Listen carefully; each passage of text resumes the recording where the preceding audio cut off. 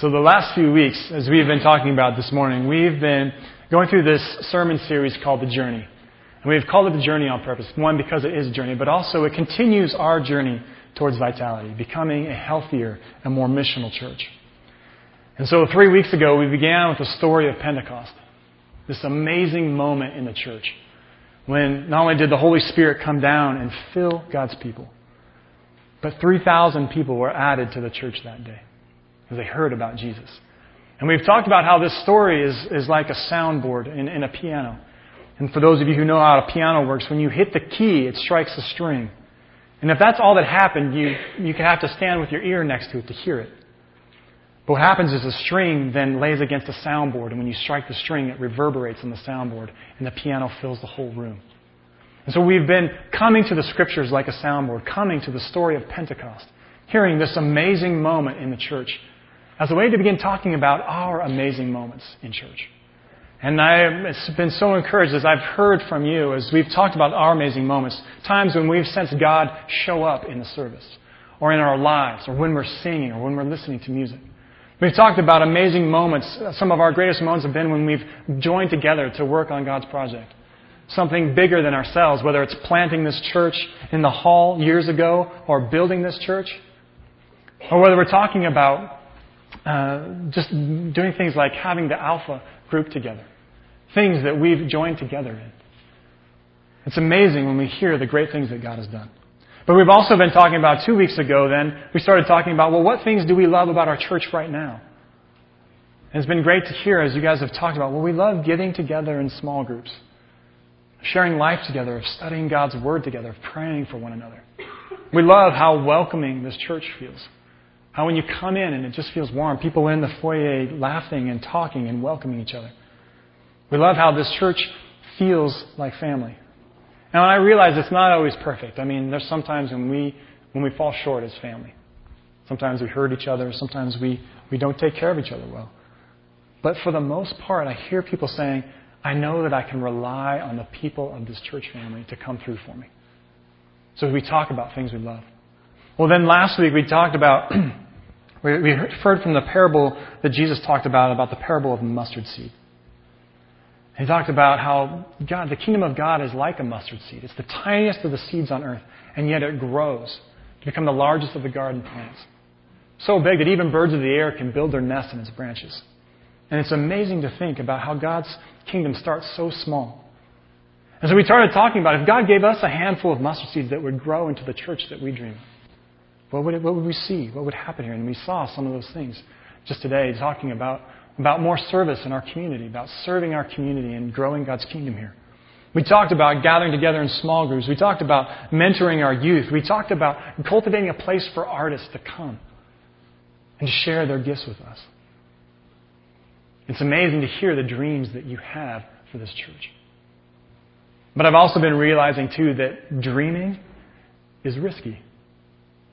When we start saying, God, this is what I dream for our church, there's risk involved in that. I mean, because it's exciting at first, right? You start thinking like, oh, can you imagine if this was like that? If this place was filled with all of our friends and neighbors, if we had to have people sitting in the foyer, can you imagine if our small group was so amazing, we cared for each other and we constantly showed up for each other. And then we start seeing the gap between what we dream and the way things are. And that can be scary. It can even be discouraging. Dreaming is a complicated thing. There's that moment of excitement when you start to dream, and then there's that moment or that twinge of reality when you think, man, how's that ever going to happen? How's this even possible? And so we start playing it safe. We start thinking, oh, I don't know if that's going to happen.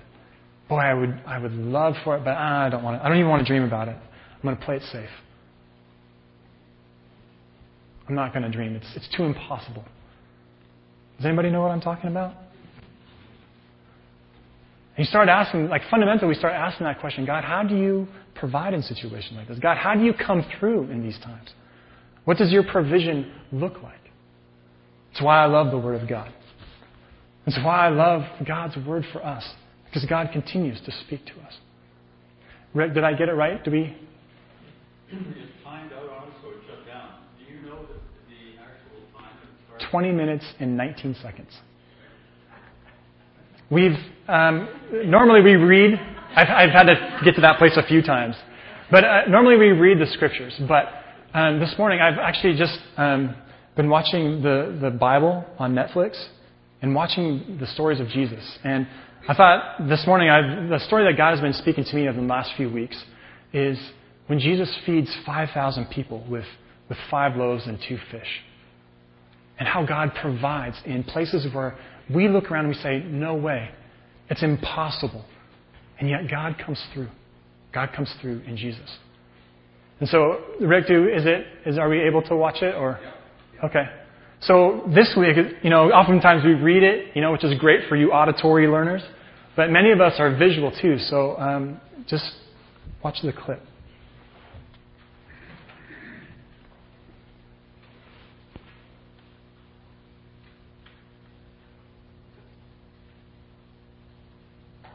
I think if you yes.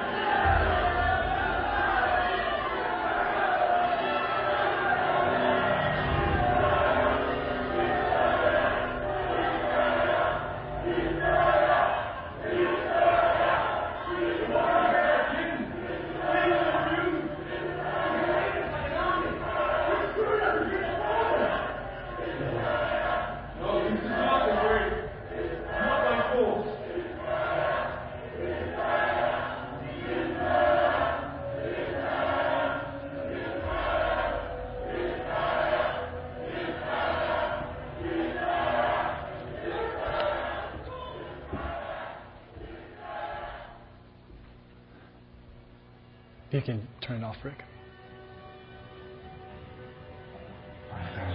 Yeah, please. Rick was too into it. So we see this amazing clip, how God provides. How God provides even in desert places. In places where common sense says, no way. No way. How is this possibly going to work out? And yet God provides abundantly. I mean, think about the desert. I mean, you saw the pictures of it. I mean, it's stone and rock. And they crest over the hill, and there's thousands of people there. How are they going to feed them? It's impossible. It's one of those situations where you think, like, no, this is not possible. And yet God provides. God comes through. It's amazing to see what God does there. I mean, it's amazing. God feeds, not only does He feed 5,000 people, but they are satisfied. They're filled. And there's extra left over. And Mark, when he talks about the story, says that there were 12 baskets left over.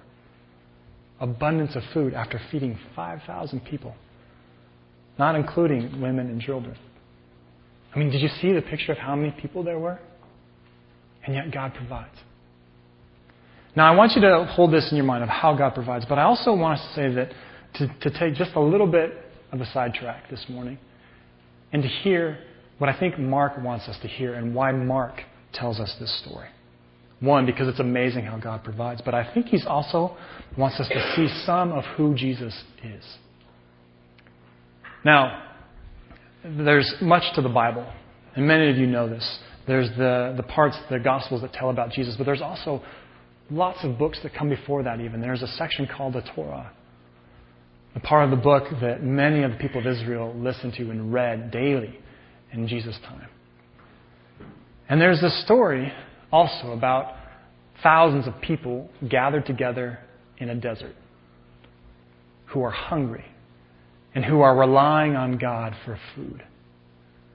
And there was a great teacher, his name was Moses, and he divides them up into groups of 50 and 10. A lot like the story we hear, or like we watched just a minute ago. But there are these connections with this group gathering in the desert and God providing an abundance of food that connects with the stories of ancient Israel about their exodus, about their amazing journey out of Egypt, out of slavery, into their new homeland.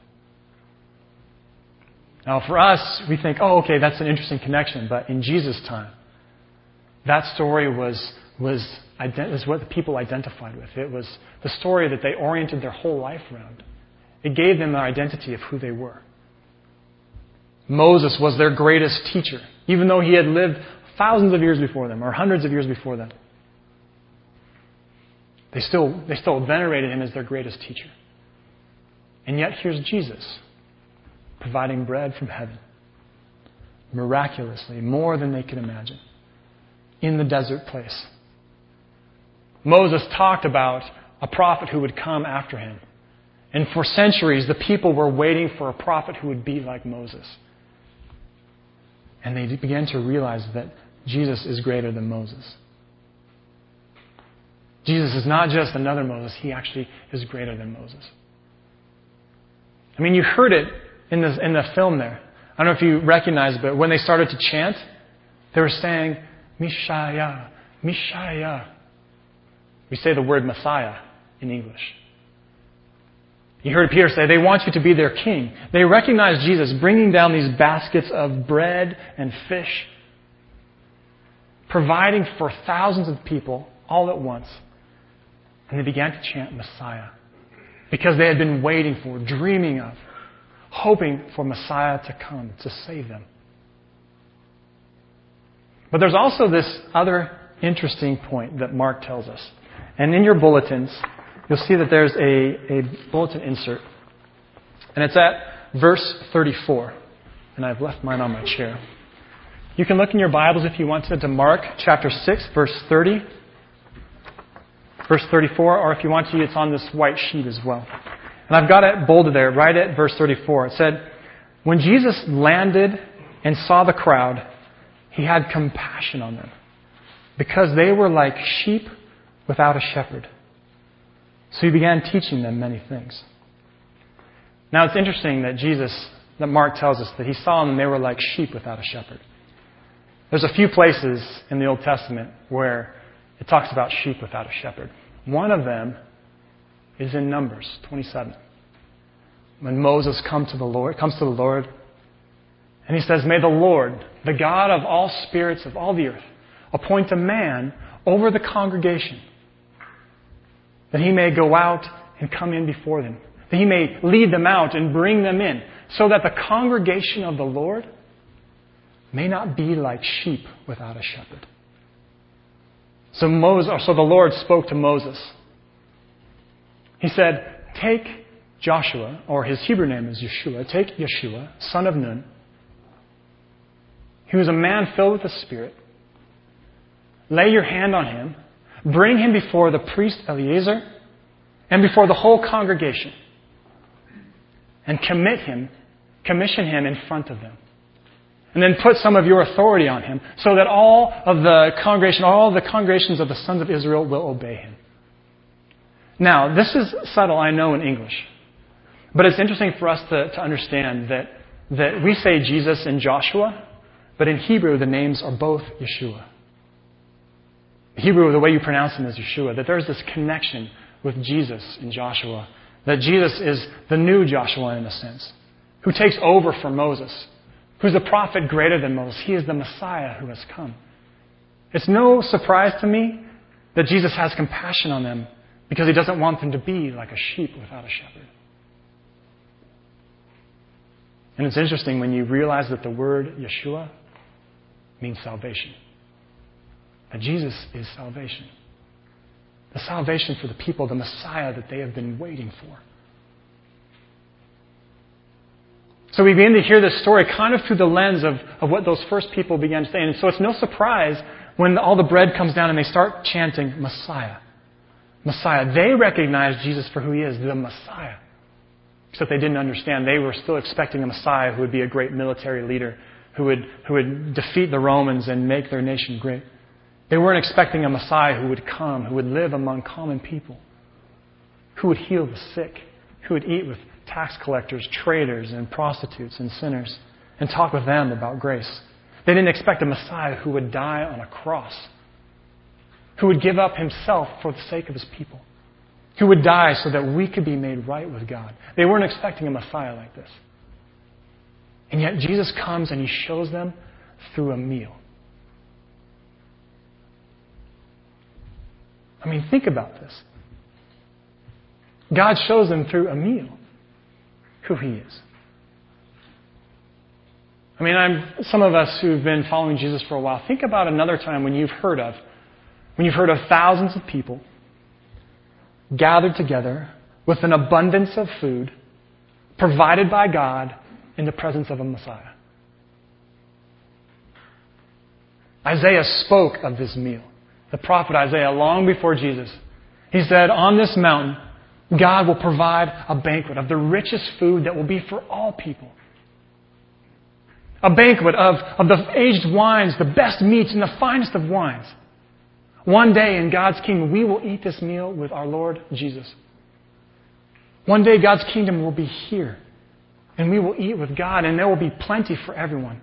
And it will be an amazing time."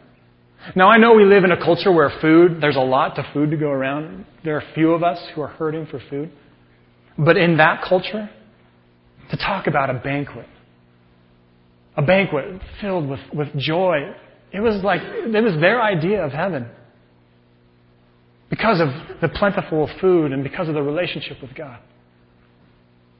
We see here that Jesus, in this meal, is giving us just a glimpse of what the kingdom of God looks like. Just a glimpse in the desert of how amazing it will be to be a part of God's kingdom, to be seated at his table, sharing meals together with thousands of our brothers and sisters. We get just a glimpse of the kingdom. So we hear through this story, we see that Jesus provides a miraculous fish and miraculous loaves of bread, more than they can even eat, for 5,000 people. But we also begin to see who Jesus is. Mark is telling us this story so we'll recognize who Jesus is, that he is the Messiah. He's the Savior who we've been waiting for. Okay, so some of you think, okay, thanks, Jason, for the history and the Old Testament and the New and the connections you've made. How does this matter for us right now?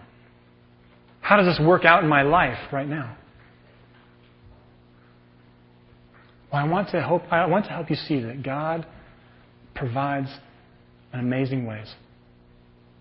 God's provision is abundant, especially when it looks impossible. Those are precisely the places where God loves to come through, where God loves to show up and do amazing things when it looks like it's impossible.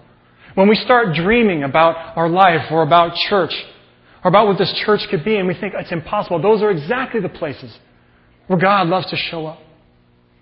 So that there's no mistaking of who's done it. God loves to make the impossible a reality. I mean, think about the disciples. I mean, we saw it when they were talking to Jesus, send them away. This place is remote. It's deserted. We have no way to feed them. Send them away so they can at least go and find villages or homes to receive some food. And Jesus says, you feed them. And they say, Lord, how can we?